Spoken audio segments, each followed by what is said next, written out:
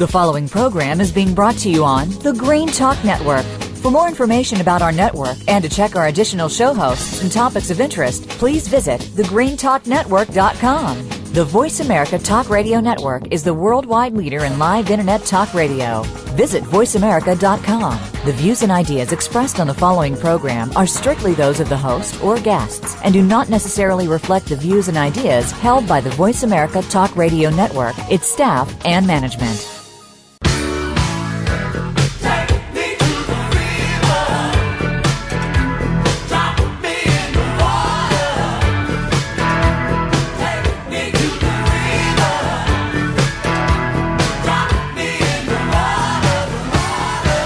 Welcome to Moyer's Environmental Dialogues, Ocean River Shields of Achilles, with your host, Dr. Rob Moyer. Find out what others are doing and what you can do to create a greener and blue planet Earth. Now, here's Dr. Rob Moyer.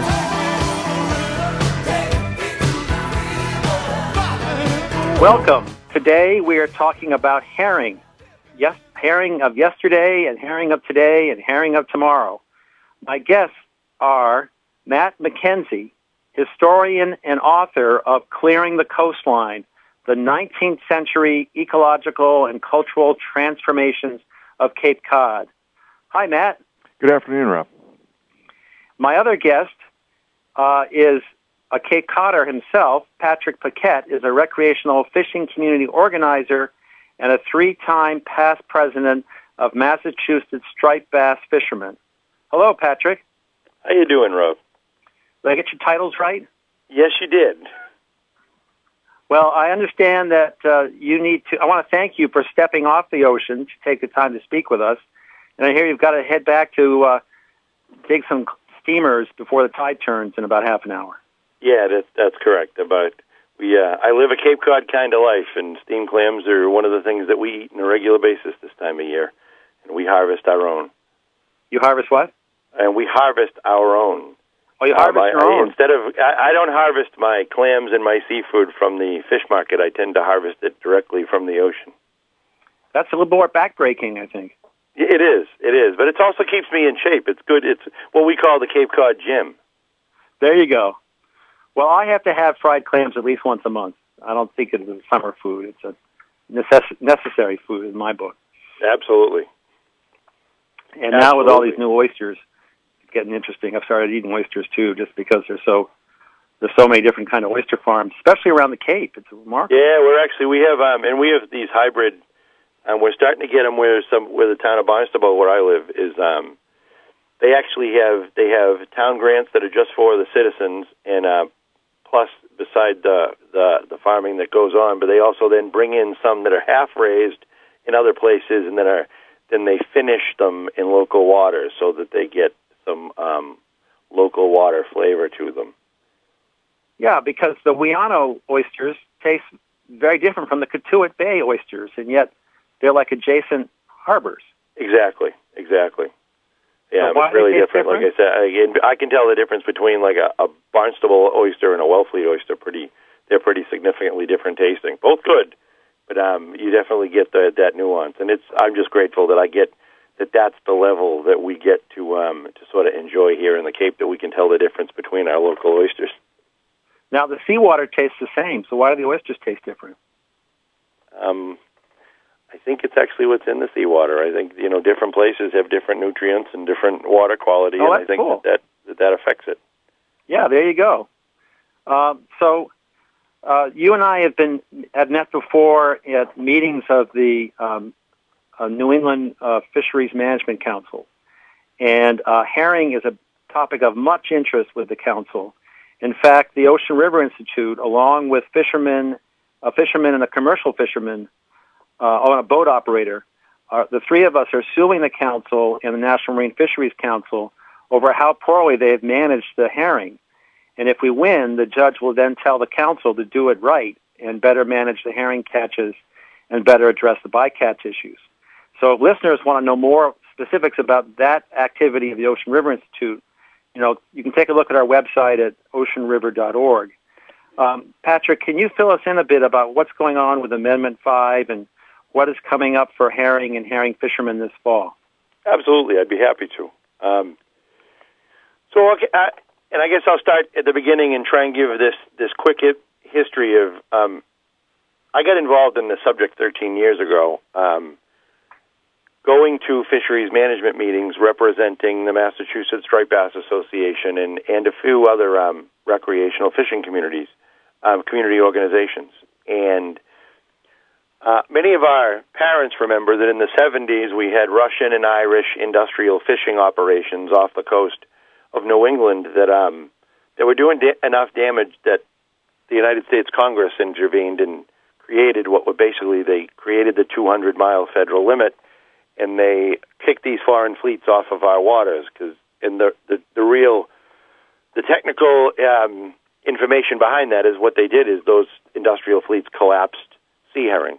And in the midst of it, in the midst of the sea herring or the Atlantic herring story, is that river herring become a victim because the river herring school and migrate with them when they're at sea. So river herring health is directly tied to the sea herring fishery. Well, through a series of American business basically doing what it does, because we have an efficient capitalist society that for the most part is a good thing, but does find a way to get through everything. A lot of those foreign boats ended up being American flagged under American corporations, and they're back. Quite frankly, some of the exact same vessels. So Madison Stevens kicked them out, and then they came back under American flags. You're saying in the mid 1990s, the New England Fishery Management Council, the states that are all represented at it, the federal government, we had rebuilt the Atlantic herring population to the point that it was very vibrant and very healthy, or at least it was believed by the scientists at the time, and they wanted to encourage herring fishing, as opposed to what I would call the traditional New England kinds of fishing, purse seining, weirs, which I know we're going to hear more about later in this program today. The traditional New England fisherman is one way to harvest herring, and then there's the industrial fishing operations that are a lot more efficient, but provide a very different kind of commercial fishing and fishermen. A lot of us saw this coming. A lot of us saw these big boats, because when 250-foot trawlers pull in next to your traditional New England fishermen, you know that there's a difference. And they tow nets that are as long as a football field. They are literally 300 to 400, and some of them even 500 feet long, and they're 40 to 60 feet tall at the opening. These nets are very indiscriminate. They're towed very fast, and just by volume, everything that ends up in these nets dies. And it's not like purse seining, where if you make a mistake when you're purse seining and you come up with a net full of river herring, well, you can sample what's in that. And, yeah, there's always some death, there's always some bycatch, but you can release the purse, and you can sort of sustainably sample what you've caught. These industrial fishing trawlers kill everything, and they just dump what they don't want over the side legally.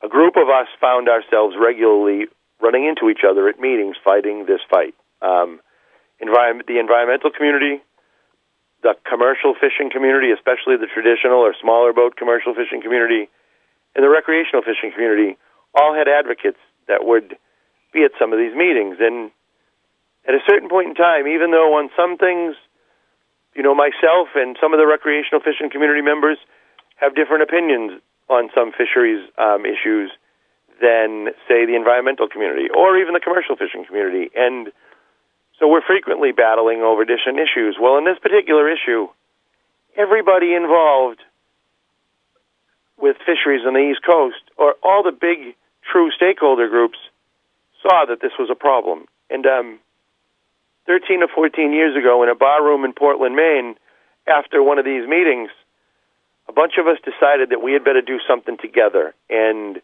on this one issue, let's get together and mount a big fight against the corporate world, because that's really what it is. This is corporate money.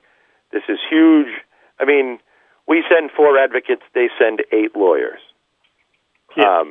And we formed what was called the Coalition for Herring's Orderly, Informed, and Responsible Management, which is a really difficult long name, but the acronym is called CHOIR, because we're singing the same song, and we're a bunch of people that don't always agree that are singing the same song, and we're trying to get the United States government to sort of see that, hey, when even forces that oppose each other are telling you that there's a dangerous, dangerous, dangerous practice happening in our ocean, everything eats herring, and these boats make the herring disappear. What we've seen is that a month ago, now this started 13 years ago, that we began this sort of battle to at least cut back or at least get a real picture of what this fleet is doing, because it happens for the most part well offshore, for the most part. And every time there's a good look at what's caught in these nets by an independent source, we get troubling data. Last year, under great political pressure, because our groundfish fleets are having a lot of trouble, because there's a realignment of the groundfish fleet, which is a completely different issue, and I don't want to get into that. But as a part of that, haddock, they had to give the industrial herring fleet another 5 million pounds of haddock to catch, kill, and dump over the side, just to be able to continue fishing for Atlantic herring, because haddock are coming back, and they're mixing in with the herring, and we're wasting more fish, and that was a battle we lost. The political forces that are trying to save the groundfish fleet got involved in this battle, which we don't necessarily understand, because why would you kill more groundfish to protect the herring fleet when the groundfish people really need to be able to harvest more haddock? We were a little bit confused by that, but politics... Do you think the midwater trawlers are towing on the bottom instead of where they should be? Well, in the current version, and what brought us sort of here today is the New England Fishery Management Council, which regulates the Atlantic herring fleet, is developing a rule. Rulemakings take a long time. For at least 4 years now, we've been on what's called Amendment 5 to the Atlantic Herring Plan. And this is the amendment that is supposed to, 1, improve monitoring of the fleet so that we can really get an idea of what they're catching and what they're harvesting and what they're catching but not bringing to shore because of regulatory, they're not allowed to bring other kinds of fish that they kill to shore, so they end up having to dump them dead, but we don't always know how much.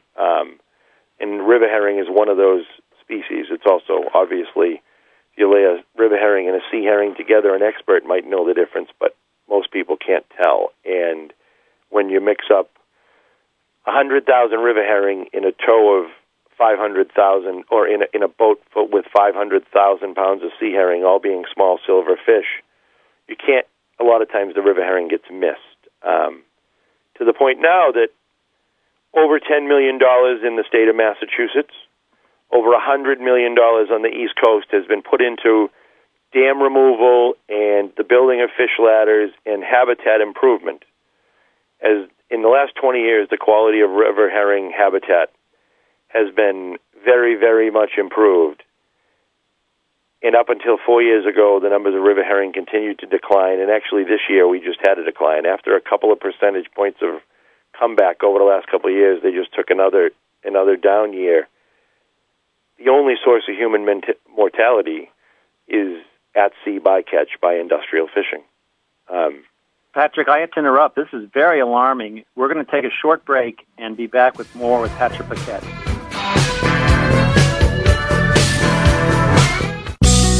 Be sure to friend us on Facebook. You can do it right now. Visit Facebook.com/Voice America or search for us at keyword Voice America. All together now.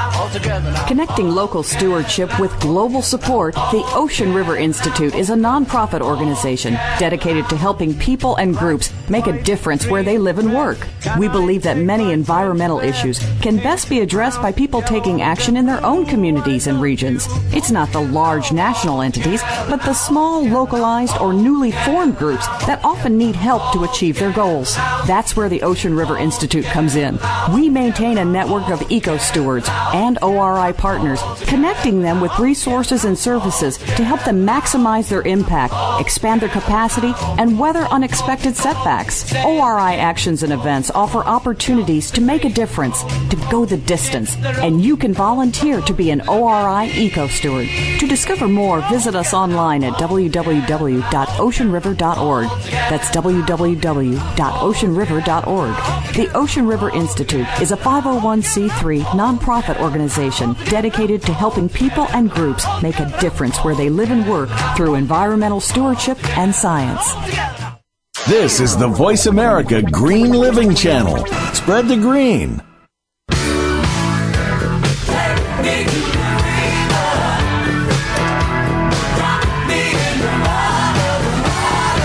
You're listening to Moyer's Environmental Dialogues. To participate in today's discussion, you're welcome to call into the program at 1-888-346-9141. Again, that's 1-888-346-9141. You can also send an email to rob@oceanriver.org.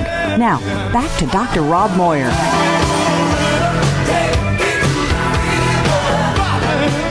Hi, we're talking about herring, both the Atlantic herring and the river herring. Both are in trouble from the fishing impact and death by bycatch. My guest, Patrick Paquette of Mass Striped Bass Fishermen, and Matt McKenzie, historian and author of Clearing the Coastline. We're talking about groups coming together, and Patrick earlier told us about the Choir Coalition coming together some years ago. And now, more recently, or out of the Choir Coalition, came the Herring Alliance. And you can learn more about herringalliance.org. And please, go to the webpage, sign up for e-alerts, and partake in the campaigns that they are running. And the particular one is this Amendment 5 that's coming up for public comment for the New England Fisheries Management Council. Right, Patrick? Absolutely. I mean, so where we are in the process today of moving Amendment 5, which is going to hopefully have some river herring protection measures in it. It's going to have, which is probably the most and overall important part of Amendment 5, though it's all important, is a true monitoring program. What our asks, or what we sort of advise the public and hope that the public will support, is that we want 100% monitoring on the Atlantic herring fleet, on the big boats in the Atlantic herring fleet. The fleet would like to water down the message and try and say that a 35-foot tuna boat who goes out and uses a small gill net to go get enough bait to go tuna fishing should have to face the same regulations as a 265-foot midwater trawler that catches 1 million pounds at a time. Well, to most of us, that doesn't pass the common sense test. Unfortunately, when you filter anything through a lawyer's mouth, and the lawyer's being paid by your big business, that can make some headaches. But we're demanding 100% monitoring on these boats. We're demanding that in some way, shape, or form, the process of dumping, or in other words, what is allowed now is they can bring a bag full of fish or a net full of fish up to the side of the boat.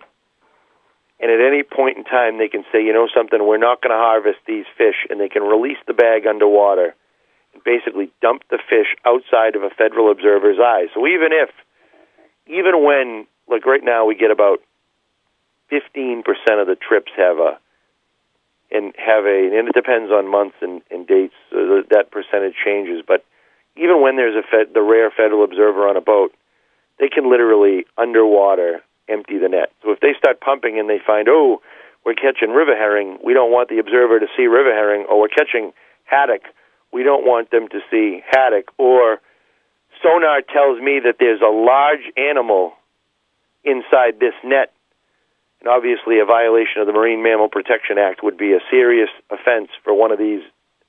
Well, we can just release the net, open the net underwater, and then everything sort of floats away unseen and unmonitored. Well, we believe that Amendment 5 must have 100% monitoring provisions to prevent the process of dumping, or the practice of dumping, from and concealing what has been caught in the nets from observers' eyes, and some river herring protection and some groundfish protection, because as we have our traditional groundfish fleet going through a transformation to bring sustainability back to a fleet that was allowed to get too large, trying to get some reality. People are getting hurt in the realignment to the groundfish fleet, and as necessary as that may be, it's still unfortunate, and it's an absolute sin against nature and against American business to be dumping haddock dead over the side of a midwater trawler when there are businesses that could be harvesting haddock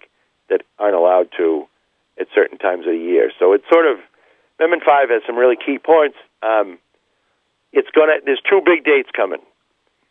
As I refer it is, the Super Bowl is coming for the battle against the industrial Atlantic herring fleet. And the first two quarters of that Super Bowl, or what I'll say is the first round of it, comes up in September.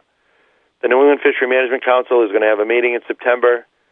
We don't know exactly which date, which the exact day is on there, but it's coming up on the Herring Alliance. Is going to be the minute we have the exact date that week. We'll be broadcasting it. But on Herring Day, they are going to hopefully vote out the final document to go out to public comment, so that we, the fishing community and the general public, get to tell them once again what we want and what we prefer. They're going to give us a bunch of options, and we're going to get to say, hey, we want 100% monitoring. We don't want 50% monitoring. We want 100% monitoring, and we want the industry to pay for it if the government doesn't have the money to do so. They can pay for their advocates and their lawyers. The groundfish fleet has to pay for their monitoring. The recreational fishing community, if you want to go fishing now on the East Coast, you have to buy a fishing license, and that is to pay for the data collection so that we know what we're catching as a fishing community. We think that the biggest, most well-financed industrial fleet can pay for their own monitoring as well. Fair is fair. Absolutely. When they're doing the damage to all the work by the watershed groups to help river herring, absolutely, doing the damage to people who care about marine mammals, or halibut, other fish. I mean, there's a lot of interest groups that are very concerned about seeing Amendment 5 be upheld and put through. Absolutely. And so it's going to go out to, so there's going to be this push, because I'm sure that the industrial lobbyists are going to try and attack it and weaken it before it goes out to public process for public comment. So, excuse me, there will be this very important meeting coming up in September. And then the big meeting, after all the public comment, the public comment period begins when they voted out of the process to go to public hearings. There will be hearings that we must overwhelm. There is no difference. We must overwhelm these hearings. We must get everybody to make public comment and to take advantage of their American right to participate in democracy and tell the government what we want for this fishery. And then in January will be the big meeting when the council actually makes the final decisions. In those meetings, we have to have those meetings as well, like flooded out the door. And it's hard because, you know something, I worry about the quality of, what's going on in my neighborhood is a lot easier for me to get upset about and get passionate about than what's going on in the ocean that I can't always see. I don't like it in the spring when I don't get to see the river herring come into the river, or when the striped bass stay in deeper water and the shore fishing goes in the toilet because we have no bait along shore because river herring are depleted, which is sort of what got us into this fight, was that shore fishing was dropping off. The tuna guys, the tuna fleet, which is another primarily rod and reel fleet, and in some harpooners, a lot of traditional kinds of gear type. We were talking at the break. This battle is really about what we want our commercial fishing to look like. Do we want 265-foot boats with basically sweatshop-type plants in New Bedford and Gloucester? These are not the traditional New England fishermen that we all, I think, envision. This is big boat versus small boat. I'd rather have a purse seiner that's got 5 guys making $80,000 or $70,000 kite type. That financial class, that is what puts a family in my community to work. That is what makes another person in my community able to contribute to the overall economy. You know, minimum wage jobs are what I, very sarcastically, but to make a dramatic point, what I call sweatshop type of jobs is what this fleet does. That's not the kind of commercial fishing that I want in my neighborhood. I want, you know, the hardest working New England traditional commercial fishermen. That's who we want. That's who we envision. I think that's what we all want for our community here in New England. And I know that many of my friends in the Mid-Atlantic feel the same, but I don't speak for them because it's not where I'm based. I'm based here, and I know that, you know, there is a battle going on, and this really is about big boats and small boats. The other one is that when the industrial fleet makes a mistake, they tend to be mistakes that are not necessarily repairable. When a midwater trawler, well, I'll give you a quick piece of data. The largest bycatch of river herring in one tow of one net in 2007 was 260,392 fish. Yikes. 2007, the largest single one. 250,000 fish in one tow. Yes. 260. Well, it was 260,000 fish in that one tow. In 2008, the Lamprey River in New Hampshire only returned 36,000 fish. The Androscoggin River in Maine only returned 92,000 fish. The Myanus River in Connecticut only returned 94,000 fish. The Nonquit River in Rhode Island only returned 225,000 fish. So there's 5 major herring runs in the New England states that one bycatch event could have taken out completely.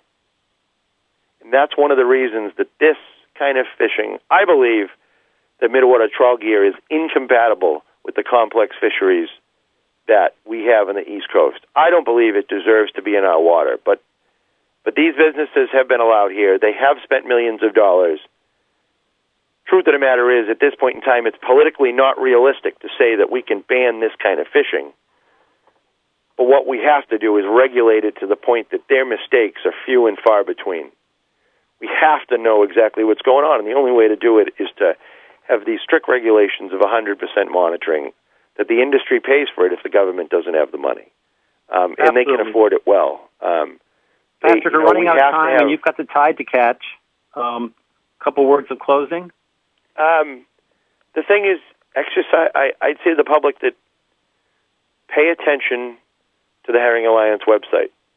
Pay attention to honestbycatch.com, which is another one that I'm involved in. We have Facebook page. Like them on your Facebook page. You know, hook them up on Twitter. I'm not a tweeter person, but I know that we have Twitter accounts. We do a Facebook. I am involved in some of the Facebook page stuff. Make yourself aware so that when the time comes in September, you know it's coming, and then respond to the call for action, and then use your own words. Regulators don't necessarily like form letters, but government officials really do pay attention to people who, if you're moved enough to write a letter or send your own email, you tend to be moved enough to vote, and that's the way they look at it. And you know, we have the opportunity to choose what our commercial fishery is going to look like. We get to shape our community in this vote, at least a part of our society. And it's one of them things that, as my father used to say, and he used it stronger language, but he used to say, don't complain if you don't vote. This is our opportunity to vote and say what's going on with at least this one particular issue on our coastline. So please, make your feelings heard. Yeah, speak up. Patrick Paquette, thank you very much. And thank you very much, Rob. I apologize I couldn't stay for the whole show, but as I said, I have guests in here, and feeding them fresh steamed clams is a priority. And when they came all the way up from Virginia, and we're going to go get some clams before the hurricane hits. I envy you. Happy clams to you all. Absolutely. Thank you very much. We'll be back after this break with Matt McKenzie.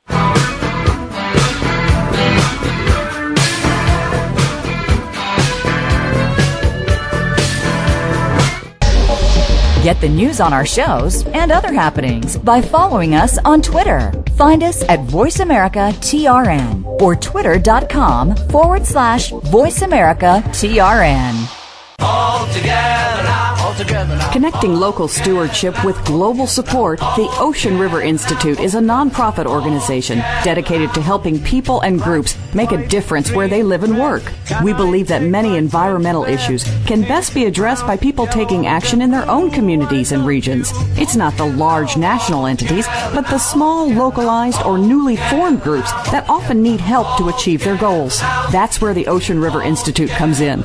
We maintain a network of eco-stewards and ORI partners, connecting them with resources and services to help them maximize their impact, expand their capacity, and weather unexpected setbacks. ORI actions and events offer opportunities to make a difference, to go the distance, and you can volunteer to be an ORI eco-steward.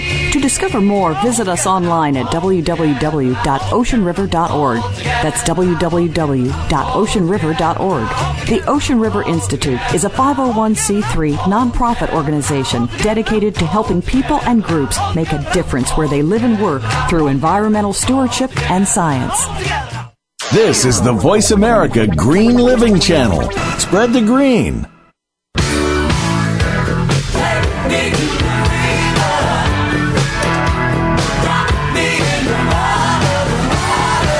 You're listening to Moyer's Environmental Dialogues. To participate in today's discussion, you're welcome to call into the program at 1-888-346-9141. Again, that's 1-888-346-9141. You can also send an email to rob@oceanriver.org. Now, back to Dr. Rob Moyer.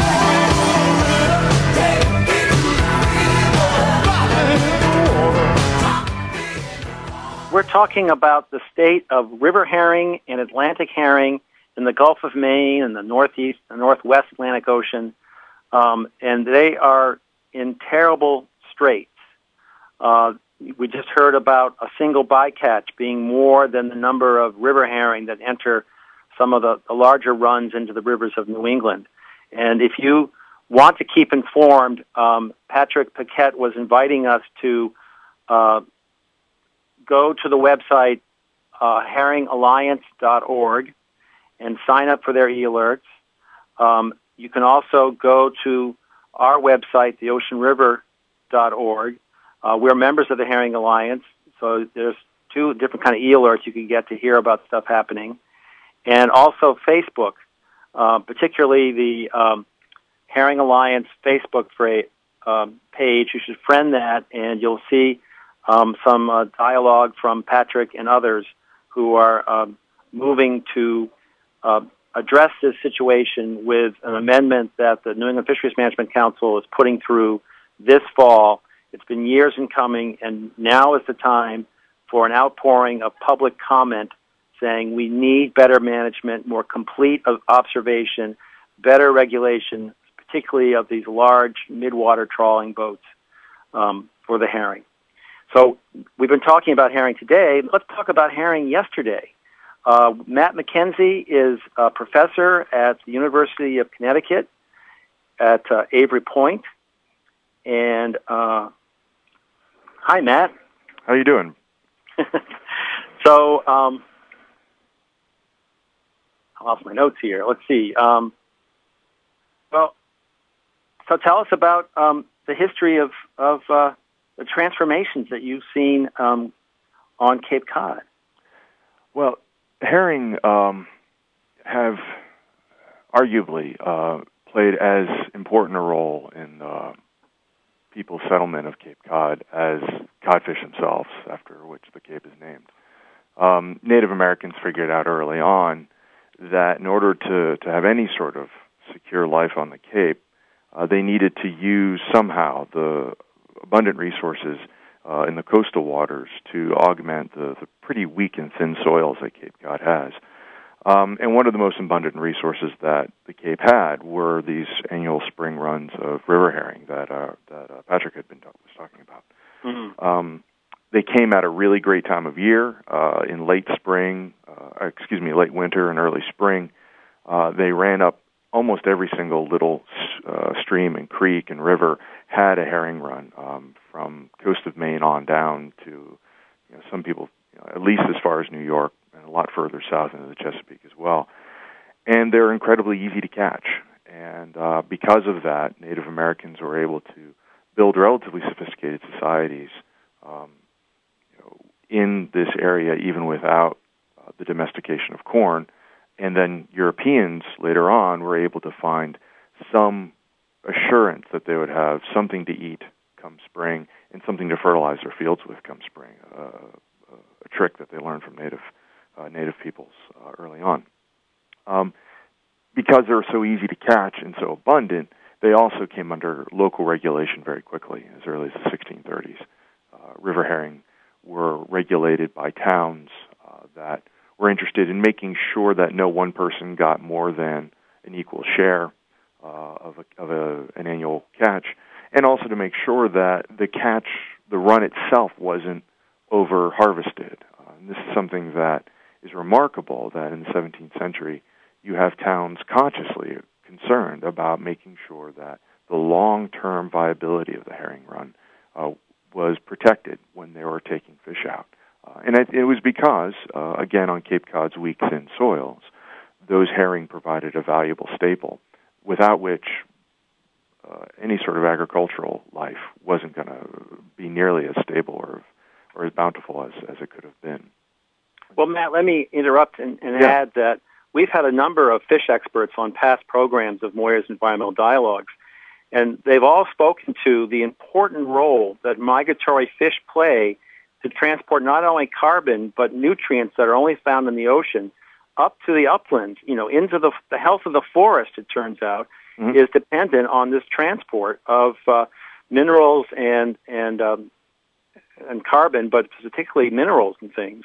So, it may be that some of the lessening of the natural conditions of the soils of Cape Cod were affected when herring stopped reaching those areas. Well, possibly. I'm not a soil expert, so I can't really speak to that. No. What make herring particularly important to southern New England ecosystem is that they feed at lower levels of the trophic web, marine ecologists call it. Smaller, simpler organisms, alewives, for example, which is a species of river herring, feed on plankton and small crabs. Blueback herring do the same thing. Menhaden, which are related, they're not the same species, but they're related and have a different behavior. But all of those fish feed on zooplankton, phytoplankton, small crabs, and turn that into organic matter, which then becomes food for larger food fish. And when Patrick was talking about how a lot of these larger commercial fisheries, inshore commercial fisheries, were suffering with the loss of river herring offshore, that echoed complaints of Cape Cod fishermen in the 1870s. That these guys knew that without small fish like river herring and menhaden, the larger commercial fish that they wanted and that people wanted to eat weren't going to come inshore. And we have historical data to suggest that was actually happening in localized fashion in the 1870s and 80s. When that did start to happen, the interesting thing for Cape Cod was that undermined a lot of the local economy. Before the 1870s, Cape Cod was defined largely by its maritime communities, not only merchant shipping, but also especially by fishing and inshore fishing in particular. Once weirs started to proliferate along Cape Cod shores following the Civil War, and as they started taking more and more river herring, those inshore fisheries started to fail. And as weir fishing expanded, the ability of inshore fishermen to make a living declined. And between 1860 and 1890, Cape Cod lost about one-third of its population, according to U.S. Census figures from that period. And that mimics almost exactly historical data that illustrate declining catches on one hand, and that is strongly suggestive of the declining local stocks of these important inshore fish. And so here we have a situation where local populations of fish and local populations of fishermen and their families and their communities are intimately related, far more tightly than I think anyone at the time or even now recognize. So when Patrick tells us to pay attention, I couldn't agree with him more. We need to pay attention. Well, Thoreau seemed to chronicle some of that transformation that was happening when he visited Cape.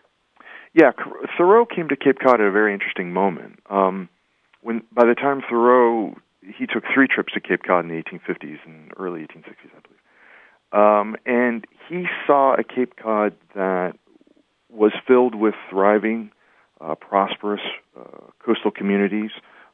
There were large numbers of fishermen's families, large numbers of fishermen.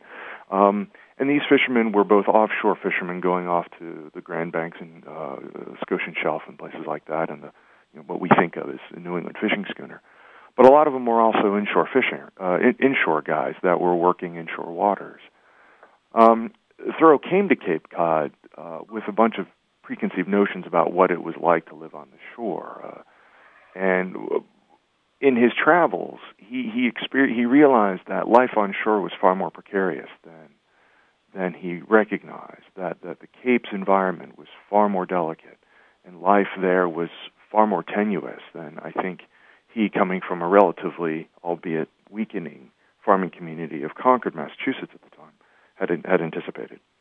And by the time he finishes his trips, or at least by the time the book that his sister Sophie Thoreau and his literary executor William Ellery Channing assembled posthumously Cape Cod. His book Cape Cod was posthumously published. They had Thoreau's writings come to a conclusion that was more appreciative of the inshore fishermen and more appreciative of the working people of Cape Cod and the working communities of Cape Cod who relied upon these herring still, even in the 1850s. Mm. But that vibrancy was existing on borrowed time, unfortunately. And at the same time as Thoreau comes to realize and appreciate these fishing communities, Cape Cod towns had stopped really paying attention to effectively managing and regulating herring runs. They had allowed a lot of artificial runs to be created.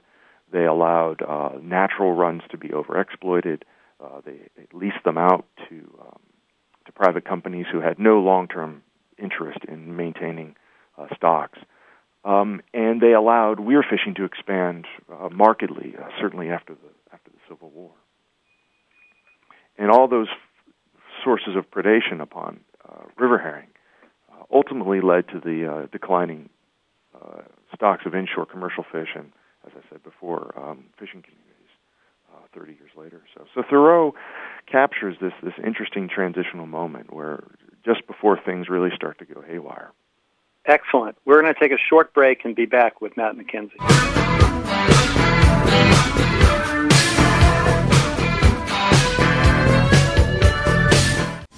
We're making it easier to listen to the Voice America Talk Radio Network live wherever you go on iPhone, BlackBerry, or Android. Download it from the Apple iTunes App Store, BlackBerry App World, or Android Market. All together now, all together now. Connecting local stewardship with global support, the Ocean River Institute is a nonprofit organization dedicated to helping people and groups make a difference where they live and work. We believe that many environmental issues can best be addressed by people taking action in their own communities and regions. It's not the large national entities, but the small, localized, or newly formed groups that often need help to achieve their goals. That's where the Ocean River Institute comes in. We maintain a network of eco-stewards and ORI partners, connecting them with resources and services to help them maximize their impact, expand their capacity, and weather unexpected setbacks. ORI actions and events offer opportunities to make a difference, to go the distance, and you can volunteer to be an ORI eco-steward. To discover more, visit us online at www.oceanriver.org. That's www.oceanriver.org. The Ocean River Institute is a 501c3 nonprofit organization dedicated to helping people and groups make a difference where they live and work through environmental stewardship and science. This is the Voice America Green Living Channel. Spread the green.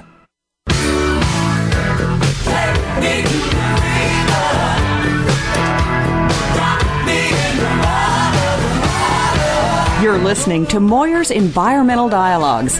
To participate in today's discussion, you're welcome to call into the program at 1-888-346-9141. Again, that's 1-888-346-9141. You can also send an email to rob@oceanriver.org. Now, back to Dr. Rob Moyer.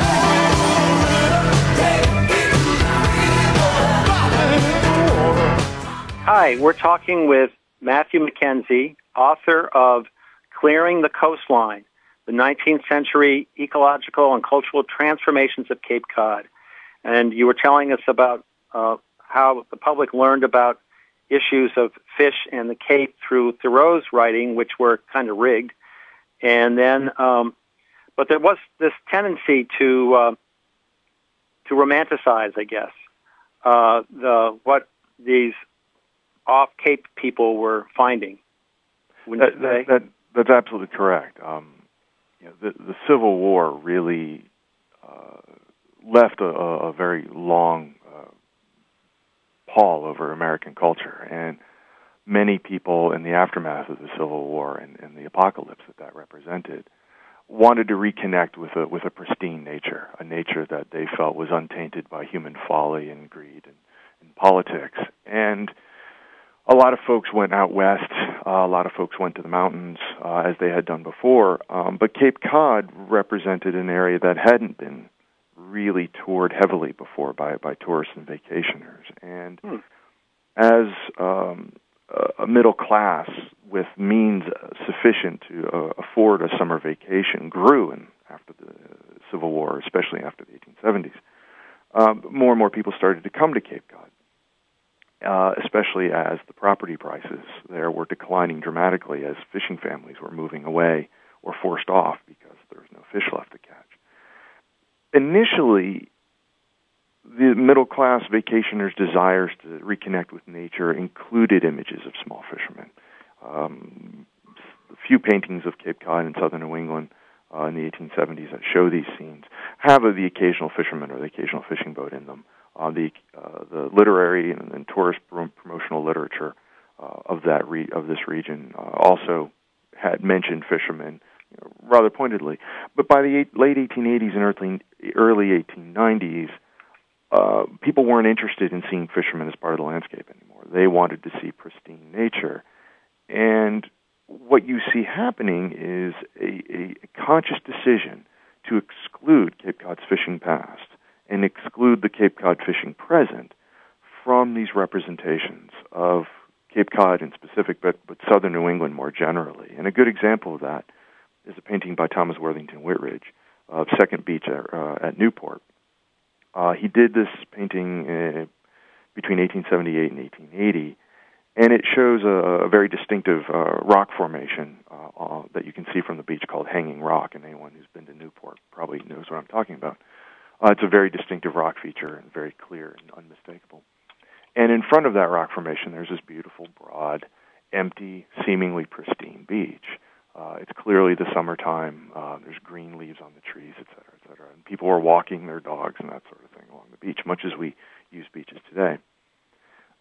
In the same year, the Rhode Island Fish Commission published a map of all stationary shore fishing operations lining Rhode Island shores.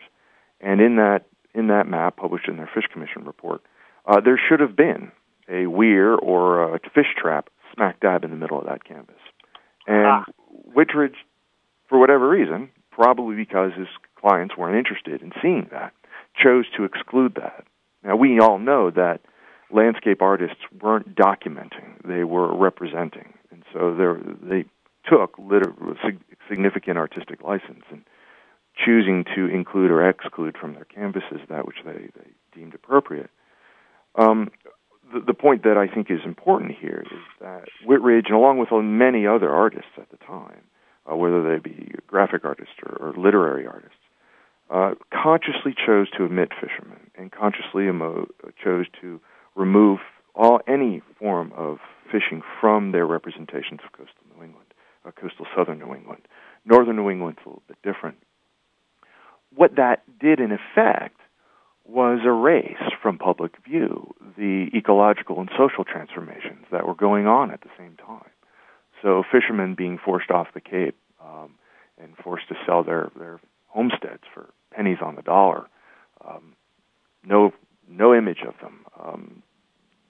Fishing operations by 1890, there were, I think, one trap every third of a mile along the inner arm of Cape Cod, where Thoreau had once walked to find solitude. No representations of those.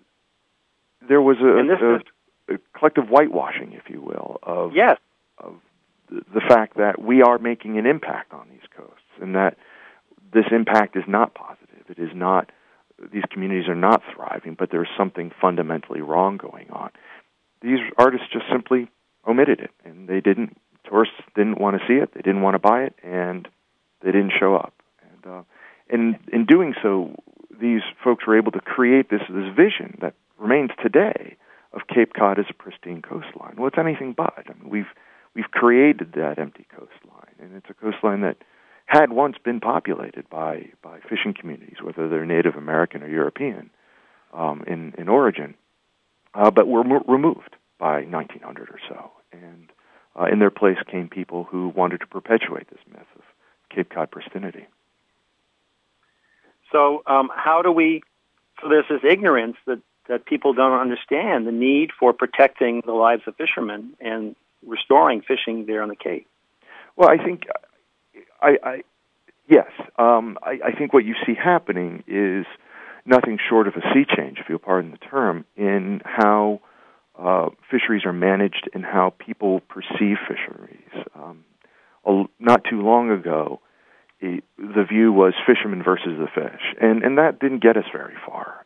It ignored the fact that many fishermen, Patrick, for example, and a lot of the guys work in smaller boats who don't have the access to the capital that these larger fleets have, take their stewardship role very seriously, because they know that if they take too much, they're cutting their own throats in the long run. This consciousness has been present in Cape Cod fisheries, and I would say New England fisheries, and perhaps small fisheries all over the world since time began. Small fishermen recognize that their future is predicated upon the health of the ecosystem on which they rely, and Patrick's work represents a modern manifestation of that. But there's a larger question involved here, and that's how do the rest of us get involved? Because clearly, fishermen are doing our bidding. They are taking the seafood that we like to eat. They're taking the commodities that we like to eat, or that go into the goods and services that we enjoy. Yeah. And blaming fishermen for taking too many fish, well, that's not exactly correct. We need to be very aware of our role as a society writ large as stewards of these marine resources. And in many ways, small fishermen on Cape Cod and New England might be miners' canaries in some degree. That if they can't make it anymore, that means that there are larger problems at stake, and we need to be much more active in regulating and protecting and conserving these stocks as we go forward.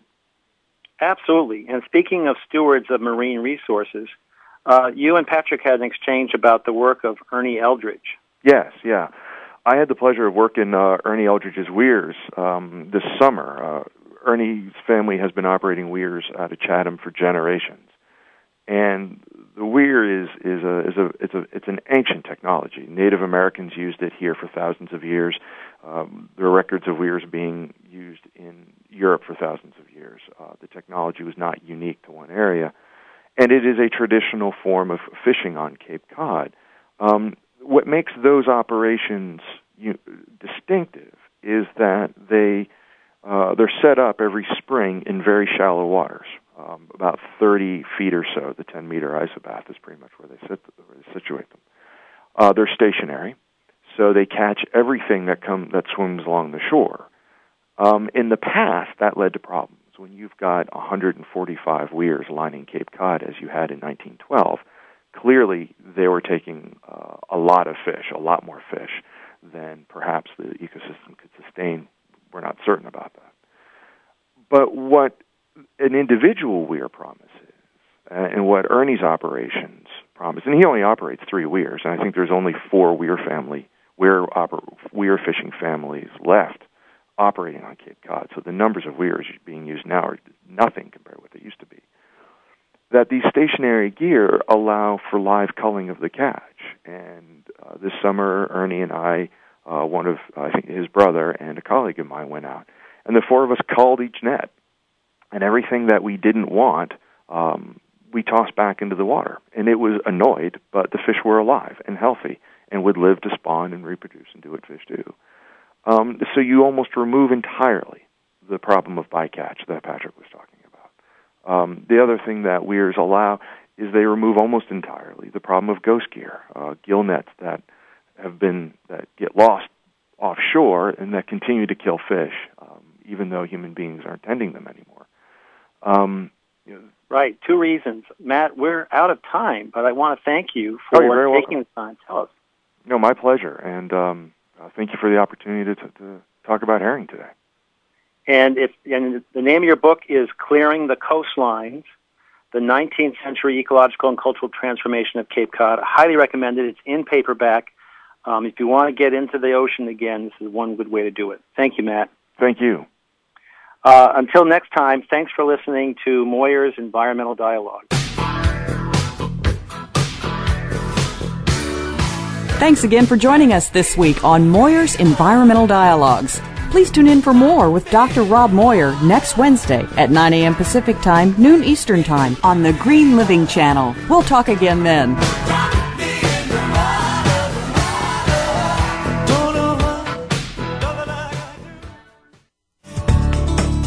Thanks again for listening to the preceding program, brought to you on the Green Talk Network. For more information about our network and to check out additional show hosts and topics of interest, please visit thegreentalknetwork.com. The Voice America Talk Radio Network is the worldwide leader in live Internet talk radio. Visit voiceamerica.com. The views and ideas expressed on the preceding program are strictly those of the host or guests and do not necessarily reflect the views and ideas held by the Voice America Talk Radio Network, its staff, and management.